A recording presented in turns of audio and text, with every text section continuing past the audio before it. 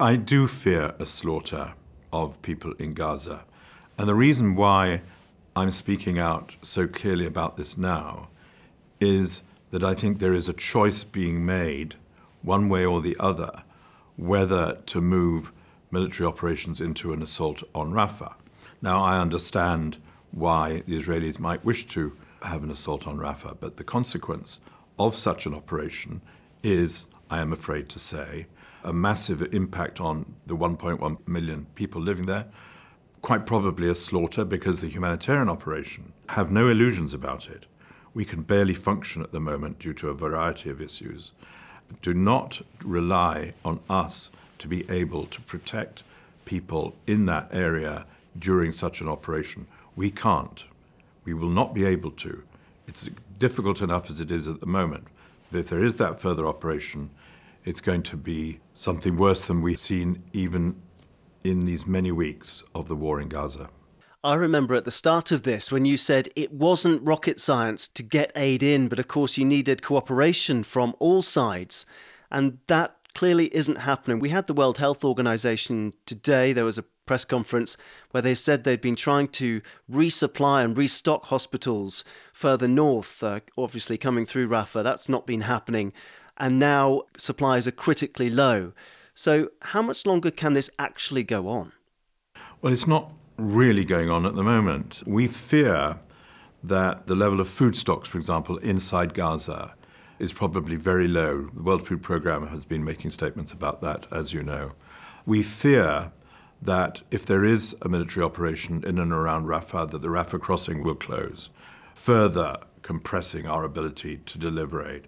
We fear that the disorder, the civil disorder that has made going in and out of Kiryat Shalom so difficult will continue, making the movement of trucks there even more difficult. We don't need to fear, because it's a fact, that we cannot go to the north because fighting is still going on there. So our ability to restock, as you mentioned, WHO has been very busy with, very much impeded. And that's before we even start talking about the fact that there isn't anywhere safe for people to go in Gaza. It is an illusion to think that there is some wonderful part of Gaza where you can go and be safe from the war, because the displacement continues and continues many, many times for the victims of this war as the war spreads.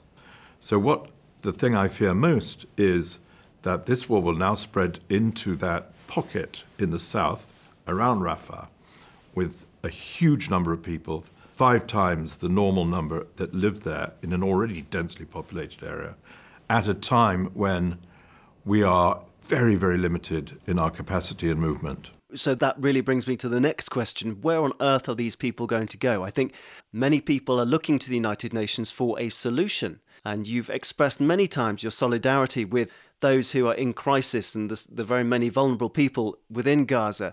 So what can you do? Well, look, first of all, it's for the people to decide where they want to go and when and how. And they have that right under international law, as you know. But let's be very clear. Don't blame the United Nations for the fact that there's no place of great safety in Gaza. I'm not going to sit here and take the hit for the fact that there are no places of safety to move people in Gaza. We will provide whatever we can to people where they decide to be, wherever it is, if we can get to them safely. God knows we've had our own massive number of casualties, as you know, from the numbers of UNRWA colleagues killed. You've seen the impact of civil disorder on our convoys and our drivers being brutally beaten up by some of the populations, both sides of the border. We're not escaping our humanitarian responsibilities, but our humanitarian responsibilities do not include forcible movement of people to a place which is an illusion in Gaza at the moment, one of safety. So staying with that problem of guaranteeing humanitarian supplies and relief to people who need it so desperately, what are you doing? I mean, are you working the phones? Who are you talking to? How are you trying to get this population more safe somehow? We have, and I must pay tribute to Israel, Egypt, the United States. We have daily, nightly conversations with these representatives about exactly these matters. And we have had from the beginning of this conflict. But some might say that those really aren't achieving very much, given that we are in the position we are now. I think there's massive frustration. It's not the United Nations' fault, clearly, but you must be yourself incredibly frustrated by the way things are turning out. There is presumably no plan B. There isn't a plan B, because we've all seen the scenes of carnage and reduction of safety and compression of people in Gaza. I'm angry about that fact, just as I'm angry about the hideous suffering in Sudan. I look with great interest daily, hourly, as you do, at the negotiations that are ongoing, just recently in Cairo, for example. Gaza shows us that there is something called international diplomacy. There can be international attention to try and resolve the conflict. I think it's very impressive that all sides are engaging in that. But giving us the opportunity to do what we can do and only we can do well, which is humanitarian operations, that seems somehow to be on the back foot. For example, we have been trying to assess operational opportunities in the north of Gaza, and yet we haven't been able to send convoys there for some time. I think because the fighting started again. We discussed this, of course, with the Israelis, and they said, no, it's too dangerous to go forward. So, of course, we didn't. We listened to them. I mean, naturally, they are the occupying power there. So it's not as if we're not talking to people. We talk to lots of people. We negotiate with many sides, with many parties. We try persuasion. We try public advocacy.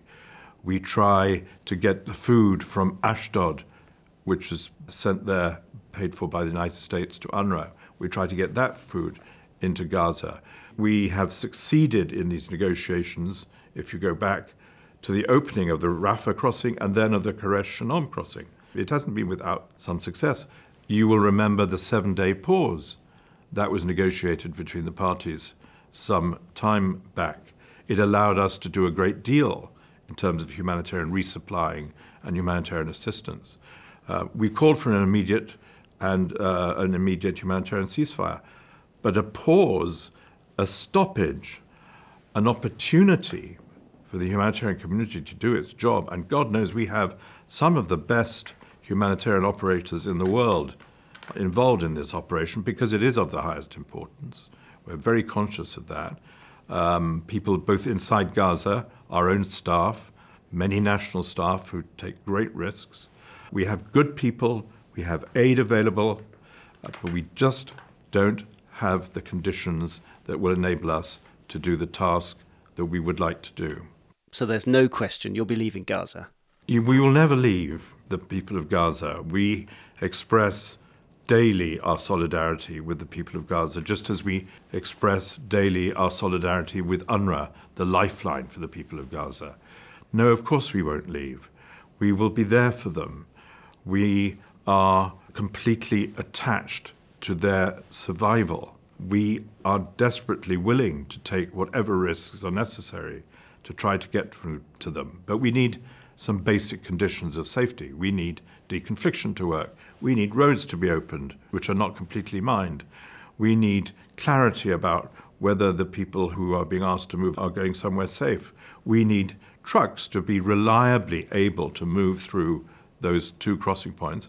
And we need more than that. We need the private sector and commercial operations as well, upon which, as you will remember, Gaza depended before October the 7th for 80% of its sustenance.